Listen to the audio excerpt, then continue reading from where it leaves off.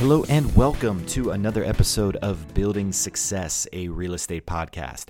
My name is Nick, and I will once again be your guide as we talk to some of the best and brightest in the worlds of real estate tech, operations, and financials from across the globe. This podcast would not be possible without listeners such as yourselves, so if you like what you hear and you want to hear more of it, please consider liking and subscribing wherever you listen to this podcast, and leave us a review. We would love that as well. Also, if you're interested in one of our limited edition Building Success Real Estate Vibes t-shirt, you may have seen some of that on our LinkedIn channel or on the website, please leave us a review and send us a note letting us know and showing us, and we will get one of those right to your doorstep before they sell out. Sizes are limited, but we'd love to shoot those out to some of our listeners. Today I speak with Dror Poleg, who recently released a book, Rethinking Real Estate, and we discuss the book, some of the great findings that he put in there, the evolution of real estate across retail, office, industrial, and some of the ways that real estate has changed since the 19th century, some of the ways that it's kind of moving and shifting back. Dror brought a ton of great examples to the table. The book has even more. We dive into the retail side today, but the book also covers office and industrial and farmland even at one point. So highly recommended. I'll put some links in the show notes for ways that you can get your hands on a copy of the book. But until you do, go ahead and take a listen to my interview with Dror Poleg. So I am on the line today with Dror Poleg, somebody I've actually interviewed before in the past. How are you doing, Dror? I'm good, Nick. Great being here again. Yeah, and I'm really excited to catch back up with you.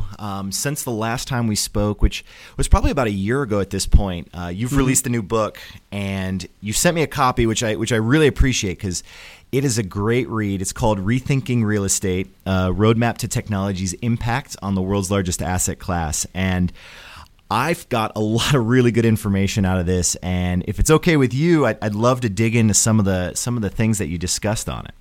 Sounds good. Let's go. Perfect. So to kind of kick things off, one thing that I really enjoy, and I enjoyed with our conversation last time, was our conversation on retail. And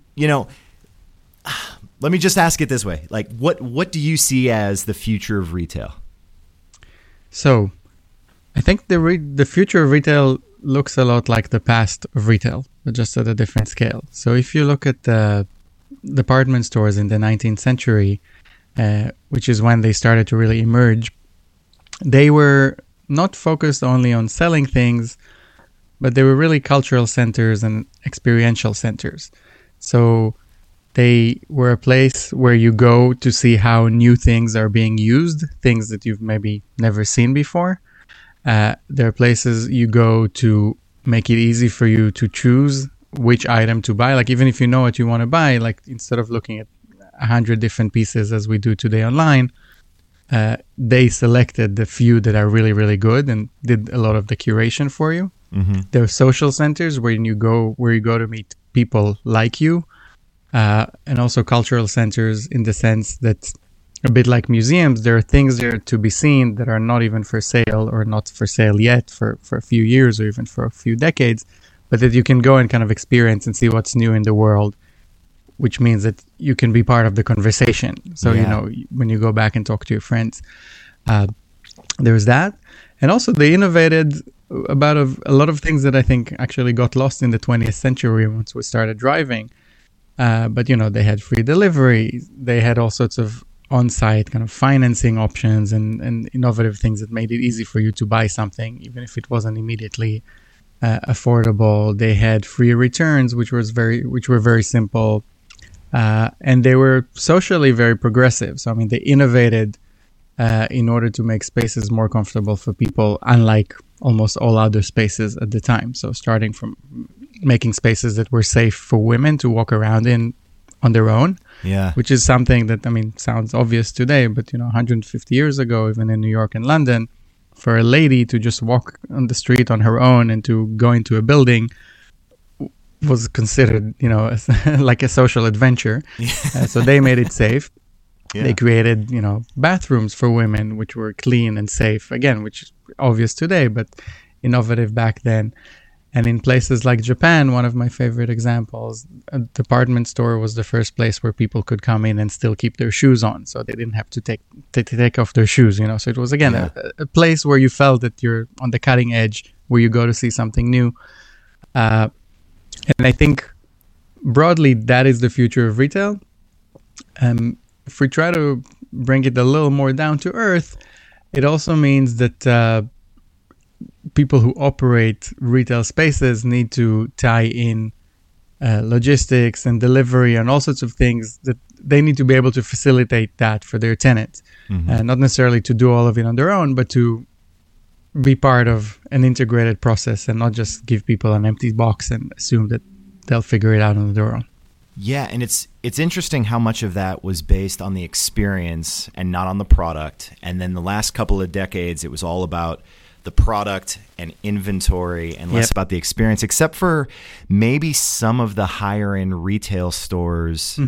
And it feels like they were trying to keep to what, again, as you said in the book, what was actually happening in the 19th century, which is interesting. Yeah, and to be fair, even in the 19th century, the things I described were not available to everyone. It was a time a bit like our own as well, where, you had a high class of people that were very wealthy, and then you have a lot of people that were just immigrating or moving to the city for the first time. And department stores were mostly for the more affluent people. And today, obviously, they're more available to many more people. But beyond the experience, I would say that there are some more functional and practical things that are important when we think about the future of retail.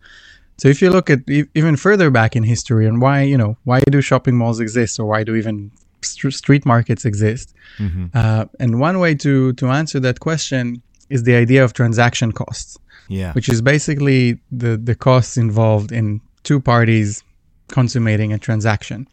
So in a medieval world, let's say, it's very expensive for me to find people who are selling what I need, or if I'm a seller, to find buyers and to inform all of them about my product. It's very unsafe usually if I just come and do a pop-up shop in the middle of a little town somewhere. I'll probably get robbed. And then it used to be very expensive to enforce the after service. So, even if I sold you something, maybe I cheated you, maybe you didn't transfer me the money. So physical markets emerged to alleviate a lot of these transaction costs, to make it easy for people to find each other. So to market or to search, to make it easy for people to transact, to make it easy for people to get reviews from other customers like we do today online. But in the market, you can look at how other people haggle, and then you get an idea of, which product is popular, how much are people paying for it, who seems angry or not, and you can ask people. And there's many of those old markets were also under a mandate from the king or a local ruler. So someone guaranteed the security of all the transactions in that market. Now, all of these transaction costs don't exist anymore. I mean, today the world is much simpler. It's very easy to search for things. We have law and order. We have, payment systems of various kinds. But we do have new transaction costs that come with our own age of abundance. And, one of them is the idea of curation. So, we have too many things. So, it's becoming expensive to just decide which one to get. So if someone can help narrow it down for me, that reduces a cost. The other thing is something even more practical, all the issue of returns. Physical, it's very easy to buy stuff online, but then it's very expensive and cumbersome to return them, which is something that a lot of retailers and shoppers are struggling with. So again, all of these things are things that the landlord or the operator of the retail space can help address. And as you analyze it systematically, there's more and more of these transaction costs that are becoming more severe with the way retail is currently transacted. And I think the more the landlord can help address them and simplify them, the more successful they will be. Yeah, and when you were talking about the returns, it made me think of the fact that Amazon, just to simplify the return process. People didn't want to have to ship boxes back. So, they've partnered with the Kohl's department stores. Yeah. And with Lowe's, I think. They have different places where you can just drop a box. And finding ways to be innovative in that front. So let me ask you this, Dror. If you're trying to build the shopping mall of tomorrow, what considerations would you have to go into the design of that building, given the change of the way that people are utilizing the spaces there? And I think, again, in your book, you've had a bunch of different examples of ways that people are utilizing space differently. What would you do in that 2020 new shopping mall? So the simple answer, it might sound like a bit of a cop-out, but it's actually, I think, less about the physical space itself and more about what you constantly do to keep it dynamic and interesting. Okay. So it's much more about the curation of the content and of the goods inside, and less about, how do I build the ideal building? And I think part of what's kind of dramatic in the change that is currently happening in real estate is that, the old shopping mall is dead, the old office maybe is dead, but the thing that replaces them is not a new stable thing that will just now go on for 50 years until something else replaces it. The thing that replaces it is kind of a mixture of a few different things that address a few different consumer needs, and it keeps changing all the time. So I think flexibility is probably the most important thing to build into almost any real estate asset today.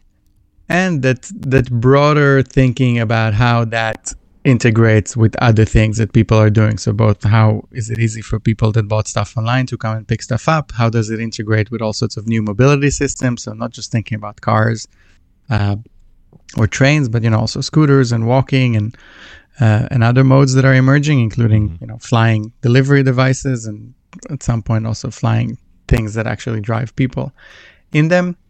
And in a way, a vessel for culture or for physical social interactions between people. So, in Hudson Yards in New York, there's a famous structure. There's a famous structure actually called the Vessel, but I'm actually talking about a different structure called the Shed, which is kind of a multi-purpose, open and closed space, which is used, for theater productions, for sports productions, for exhibitions, for just gatherings of people. So the Shed is basically a vessel that the operators have to constantly think about how to activate and create engagements within. And I think a lot of the future of retail is about that. It is about the content inside the building and much less about the building itself. Yeah, and not only just the content within the building, but then whether that content is meant to create an experience or if it's meant to house inventory. The days of how you organize the SKUs within your retail shop seems to be dramatically changing too, right? Yeah, we're seeing now, with Walmart are experimenting with some new concept stores, which are basically designed for delivery. So, half of the store or 2/3 of the store are no longer designed for, the same supermarket for everyone. And if some people walk in, then they just walk around and pick whatever they want. And then the delivery people just run around and pick stuff off the shelves. They're actually building these back of houses with people or with even robots within them that just have these shelves, but they're not supposed to, consumers are never going to visit them. They're just for purely for delivery. But they're not in a warehouse. They're in a store, in an infill location in the middle of a city or the middle of a suburb. So somewhere where used to be a retail floor just becomes something between retail and logistics. So we're definitely going to see a lot of that. And then on the other extreme, I think we're going to see stores that don't look like stores at all. So one general phenomenon I think that we're going to see more of is this kind of bifurcation of the retail market. There'll be less of an average store, but there'll be more either on one extreme, very functional, very value-oriented, very kind of speed-oriented things like what Walmart is building, and on the other extreme, things that are very experiential, very abstract, much less clear about whether something is even being sold there, but that help create some kind of resonance and relationship with a brand that is looking to build a longer-term relationship with a customer, and looking at the lifetime value of the customer and not necessarily at the specific sale itself. Yeah, and let's talk about these brands. Specifically, again, in your book, you mentioned the evolution of the digitally native vertical brands. Can you kind of speak about how they're kind of introducing themselves into retail, where historically they were kind of outside that vein?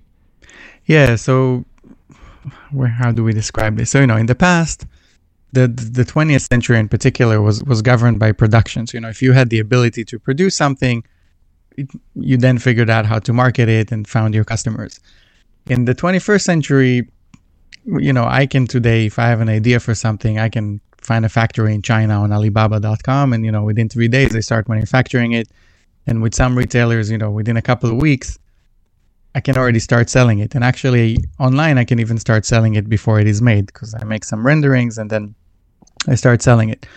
And as you know, there are people online, on places like Instagram or Snapchat or TikTok that have a lot of followers. And these followers would buy a product that these people market. And at some point, that distribution channel, the ability to reach people and to engage them, became more important than the ability to produce things. So we started to see the emergence of these brands that are not manufacturers. They don't have strong physical presence or any physical presence in the real world. They just have a digital presence. So it could be, again, a single person who is an influencer, or it could be someone who deliberately wanted to build a brand. And they start marketing different goods and building those brands that basically sell only online. And then gradually, maybe as they evolve, they start opening physical stores. And when they open the physical stores, they don't necessarily design them for the same purpose that traditional retailers design them. So one, they are more like guide shops, which is a concept that Bonobos, a kind of male clothing brand, pioneered, a fellow named Andy Dunn. And a guide shop means, I go to the store. I have one actually around the corner from my house. I go there, I look at what they have. They size me up, and then I order online. I either do it in the store itself with their help, or I do it at home, and then they deliver it to my home, within a day or a couple of days. If I don't like it, I can just come back to the store and just drop it there. So I don't even have to pack it again or do anything else. So that means that, the store itself now has an infinite inventory. So it doesn't have to be very, very big. It also means that it doesn't need too many employees, which means that the 1 or 2 employees that it have can be much, much more qualified and better trained. So they're like actually experts at, recommending clothes to someone who is busy and just walked in for 10 minutes, and, to creating that great experience and great service that I guess a lot of retailers in the US and elsewhere are not really famous for anymore.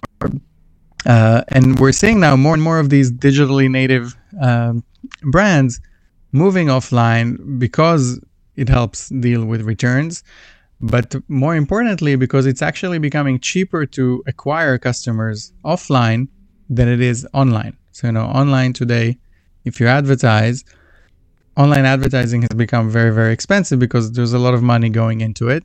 And in the meantime, retail space has become very cheap because it's empty.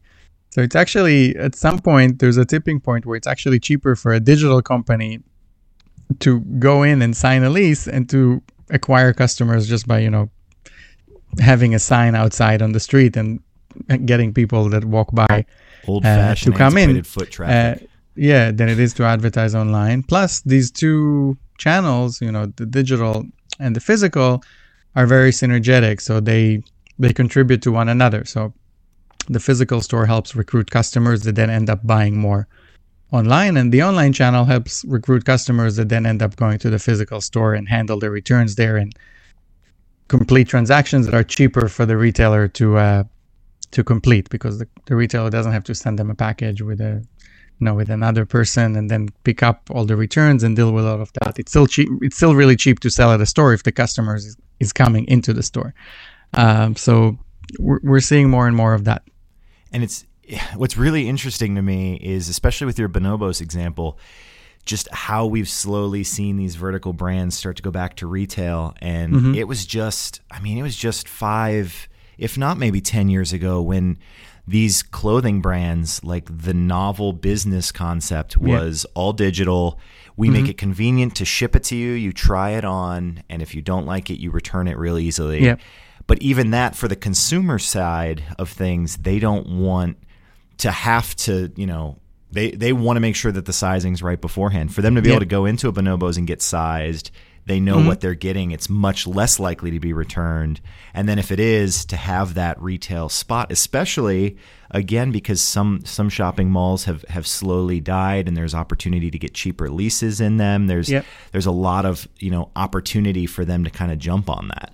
Yeah, and this goes back to this notion of transaction costs. When e-commerce started, or when it started to mature, let's say 12, 15 years ago, it was much cheaper to send something by mail than it was to pay for rent in an actual store and to employ people there.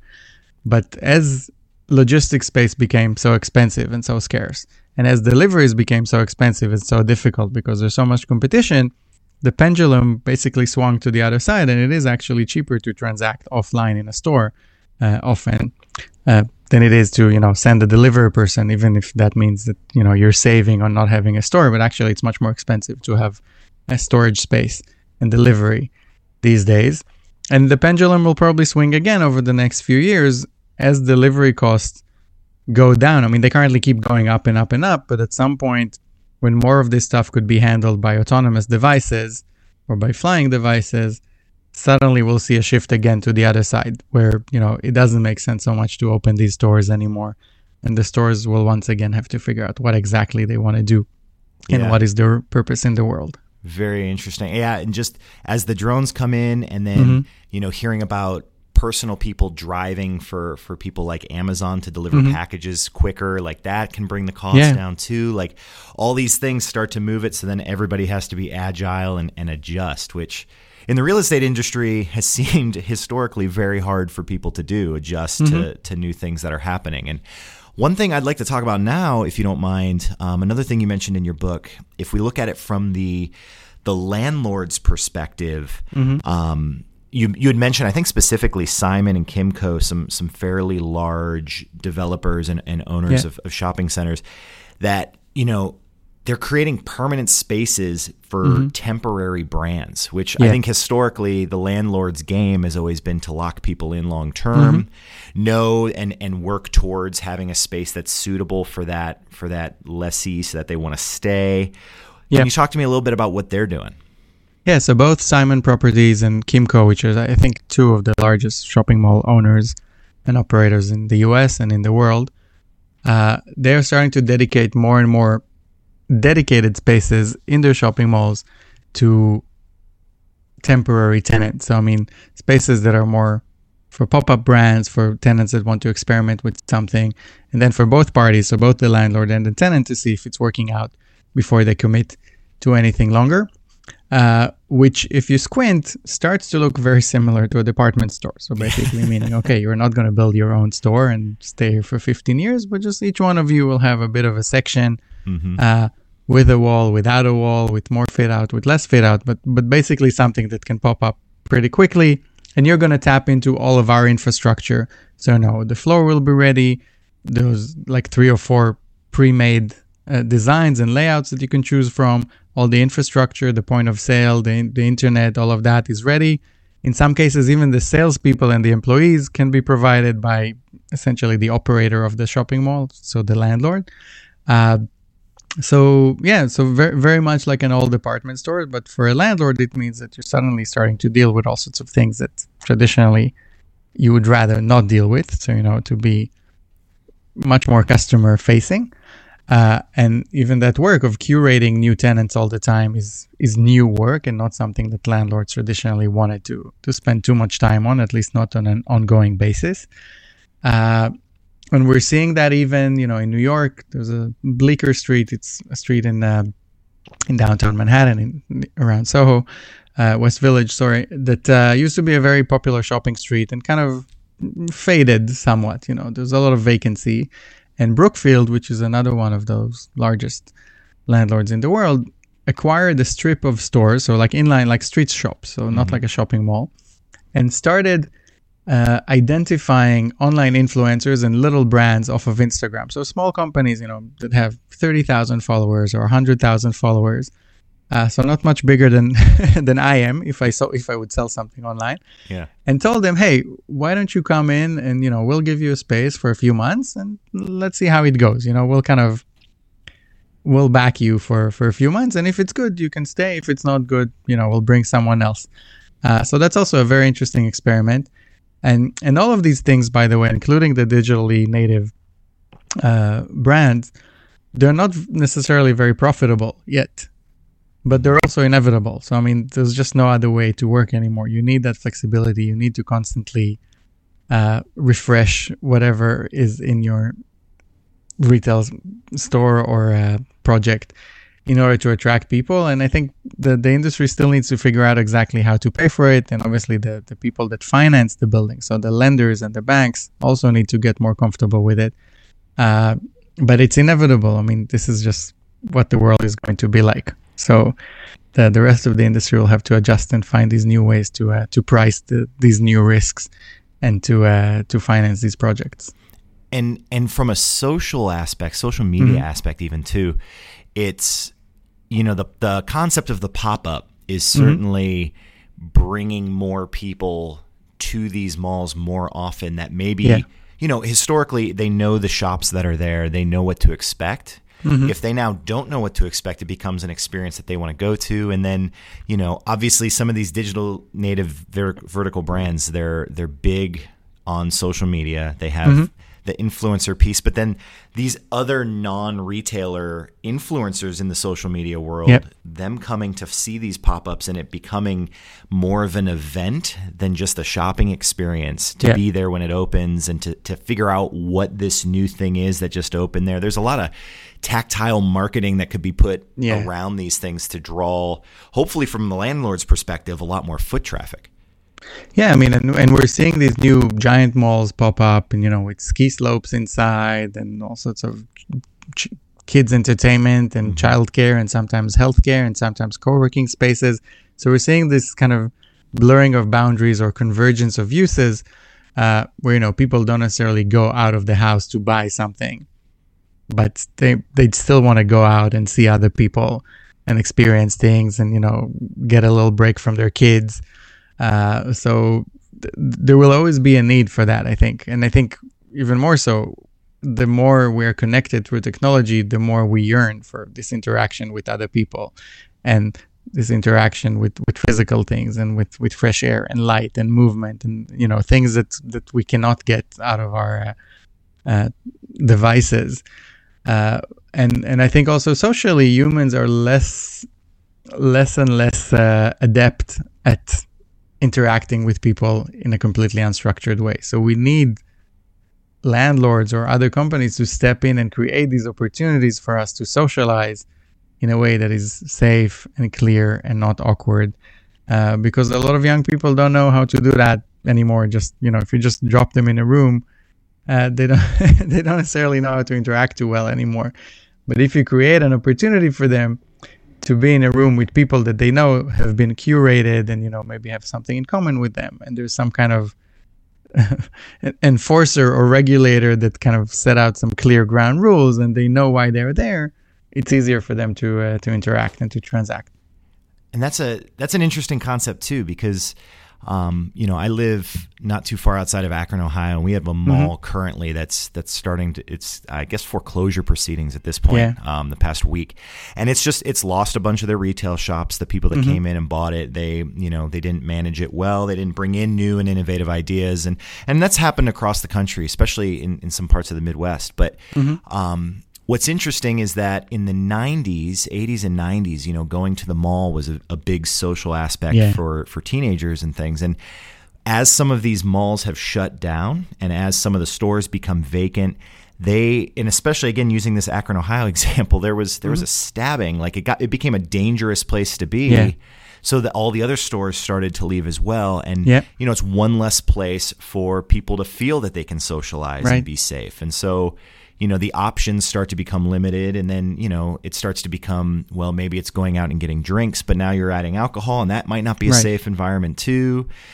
Coffee shops were a big thing for a while, but even there, people don't want to sit around there all day. So creating spaces and that I go think the beyond, coffee shops themselves are still trying to grapple with their role in the world, if whether they should let people stay a long time or not let them stay a long time. I mean, there was the famous Starbucks fiasco with whether they should let people use the bathrooms or not use the bathroom, or they should force them to buy something, and how long after you buy you're still allowed to use the bathroom or not. Maybe you're a loyal customer, but you just didn't buy something today, but you just wanted to walk in and use the bathroom. Should we let you? So yeah. Yeah, and it's interesting because so many of these buildings, it becomes, the consideration then becomes, how can we utilize the space for more than just its initial purpose, right? And I think we talked last time about the restaurant that opens up for businesses in the morning hours and then has its dining in the evening. Yeah, so it's a co-working space during the day, and it's a fancy restaurant after 5 or 6 p.m. Yeah, and that's by the way, WeWork ended up acquiring that company. Really? Spacious, and they kind of phased it out and kind of brought it under their own brand. Yes. Oh, very interesting. It's one of the last things they bought. I'm not sure it was a good idea. But yeah, it's interesting that they noticed it as well. Yeah, I'd love to talk to you about WeWork. Get your take on it. I know you mentioned it quite a bit in your book. What do you think that they did right, did wrong, and what's the future like for not just them, but maybe even just for that space? Okay, so I mean, in terms of what they did right, they looked at the customer, the individual inside the office, and they acknowledged that individual exists. So, people often say, flexible office has existed for, 30 years. What's the big deal? But those old operators like, IWG, Regus, they weren't really solving the same problem. They were a business-to-business provider that, went to companies and said, okay, if you need some presence in a new city, we'll make it easy for you. But what WeWork did is they turned real estate into a consumer experience. They went to the individual and said, hey, we're going to create a place that, you would enjoy going into, that maybe you'll be proud being part of, and that is aligned with your values, with your aspirations. Which is why it might look like ridiculous or stupid or annoying or silly to other people, because that's how brands exactly are. Someone would pay $250 for a pair of Nikes, and someone else would think that that's the stupidest thing they've ever heard, but that's the beauty of it. So WeWork really created a consumer brand and a consumer offering, and tackled this corporate real estate world from the other side. So from the employees going to their boss and telling him, hey, we want to be in that environment. So not going to the boss and telling him, oh, you need some flexible solution to save money, we'll give you that, and then the employees will have to swallow it. So starting from the other direction. And they also understood that this is a huge opportunity and that the whole market is changing, that it's not just something for, small companies or like a temporary thing, but that this is the future of office, that the office space is becoming more flexible, more branded, more attuned to the needs and aspirations and goals of the individuals within it, partly because of the war for talent, partly because people generally are becoming more spoiled and more expecting to get everything on demand. And, when they go to the office, they're starting to expect things to work at least as well as they do when you're home, that you click a button and something happens or someone comes in and delivers something. So that's what they did right. What they did wrong, it's like I can write a whole book about that. But I think one is they grew too quickly. I think they were trying to prove something, but I think the business itself could have been, even to build a $5 billion company or $8 billion company, which is more or less what they are now, is still incredible. But they set the expectations so high and they overspent on so many things and overextended themselves that in the end, they kind of succeeded because they did change the office market forever. Mm-hmm. And they did create a multi-billion-dollar company, but it was a disappointment for everyone involved. And, the investors are angry. The public is angry. I'm not sure why. A lot of the employees that had stock options are empty. So, that was a mistake. Part of that mistake is driven by another mistake, which is the type of funding that they relied on, which is venture capital. And I think they could have taken less venture capital and used a little more of traditional real estate financing, whether it is to buy buildings or even to sign leases, but to rely on investors that have a little more patience and are not necessarily looking, for a company to double in size every year or year and a half and to continue to grow its valuation, but to focus more on, on revenue and net income. And the last thing I think that they could have done better is to focus. I think the office market is huge. It's one of the largest market in the world. But it wasn't enough for them. So they kept trying to go into residential and open a school and, show that they're more of a technology company that they are, and did a lot of things that I think were unnecessary, whether it is, because of ego or, again, because of the investors themselves pushing them to pretend to be more of something that they aren't. But I think if they would have been more focused, a little more discerning in the way they grew, things would have ended up better. But the good news is that it's not over yet. So, they still have a chance to turn it around and correct. Like, the opportunity is still there. They're still a phenomenal company, and still the biggest one of its kind. So I'm rooting for them. Like, I think it's important for the industry that they will succeed. Yeah. And it's interesting that on the heels of that, again, talking about like finding ways to utilize space, you'd mentioned in the book that, hotels are kind of starting to do the same, not necessarily WeWork in full, but to have office spaces and places where people can co-work while they're at a hotel in a city that they need to be in at that time. That stuff just starts to make so much more sense now, and it's on the heels of everything that WeWork built. Yeah, and at the same time, office buildings are starting to be like hotels. So you have, less so WeWork, but some, let's say, an operator like Convene, which is somewhat of a WeWork competitor, but a little more upscale. So, they have on-site chefs, and, they make their own food, and they make meals for everyone in the building if people want it. And they have this kind of a more upscale hospitality thing. And, in some of the office buildings today, you have these nap rooms or even, showers and childcare and sometimes healthcare and maybe a little retail. So it's becoming really difficult to, the old definitions of uses are not so valid or not so useful anymore. And some of them, they base it on having these additional amenities as well as part of the office space. Then the other end of the spectrum, and I have to mention this because you mentioned it in the book, and it was probably the most bizarre thing I think I read in there was that WePark model. Yeah. Do you want to explain that? Because that blew my mind. But it's, again, on the other end of the spectrum where you need a cheap place to work. Yeah. There's an option. So that was, I have to say, this was more of a performance art, I think, than a real business. Yeah. But it was an interesting experiment in San Francisco. A guy named Victor Pontes, who is actually a CEO of a scooter, startup. So one of those micro-mobility startup. Mm-hmm. He figured out, rent in San Francisco is so expensive, but actually all the streets are given to cars for free. Cars can just drive around the streets on public land. Yeah. And even parking is either free or it's very, very cheap. It's $2.50 an hour or something in San Francisco and New York. So he said, what if instead of renting an office, I'll just keep feeding the meter. Then I get this nice little square area, which is bigger than a private office in a WeWork, let's say. Yeah. And I'll just put my desk there or put a bunch of desks and, I'll rent it out to people. I'll just keep feeding the meter and then it's my real estate and it's still cheaper. So, it worked for a while and it became a movement because people started seeing it on Twitter and then setting up similar ventures in other cities all over the world.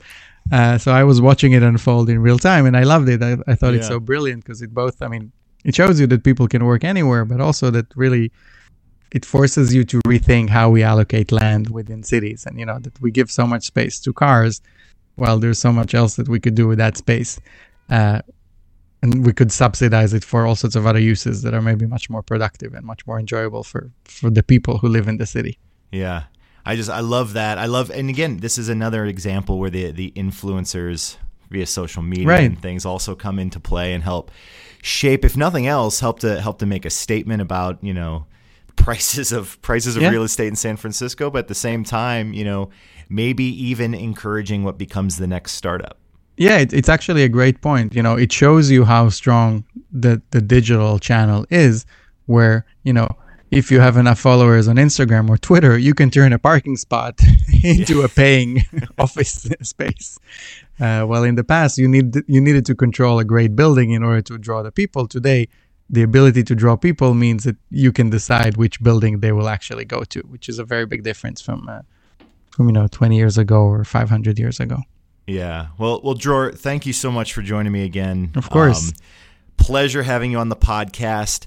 As I said at the beginning of this, I've read the book. I loved it. Examples like WePark, but then also some really interesting examples of ways that retail has been changing throughout the book. Tons. What I loved about it most, I think, Dror, is that throughout each chapter and each different kind of section and market that you discussed, there were just so many examples of innovation, but then also the people that are helping shape how and where this whole industry is moving.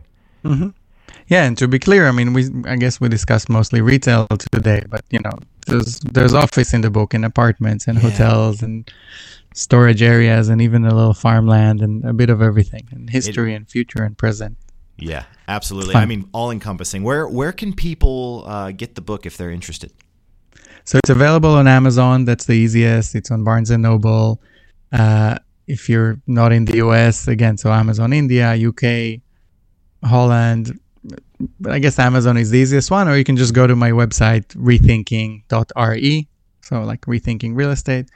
And there's always links to like the latest and freshest places with the best prices. Beautiful. Well, thank you so much, Dror, for your time today, and we'll talk soon. My pleasure. Thank you, Nick. Excellent. And until next time, we will catch you all later.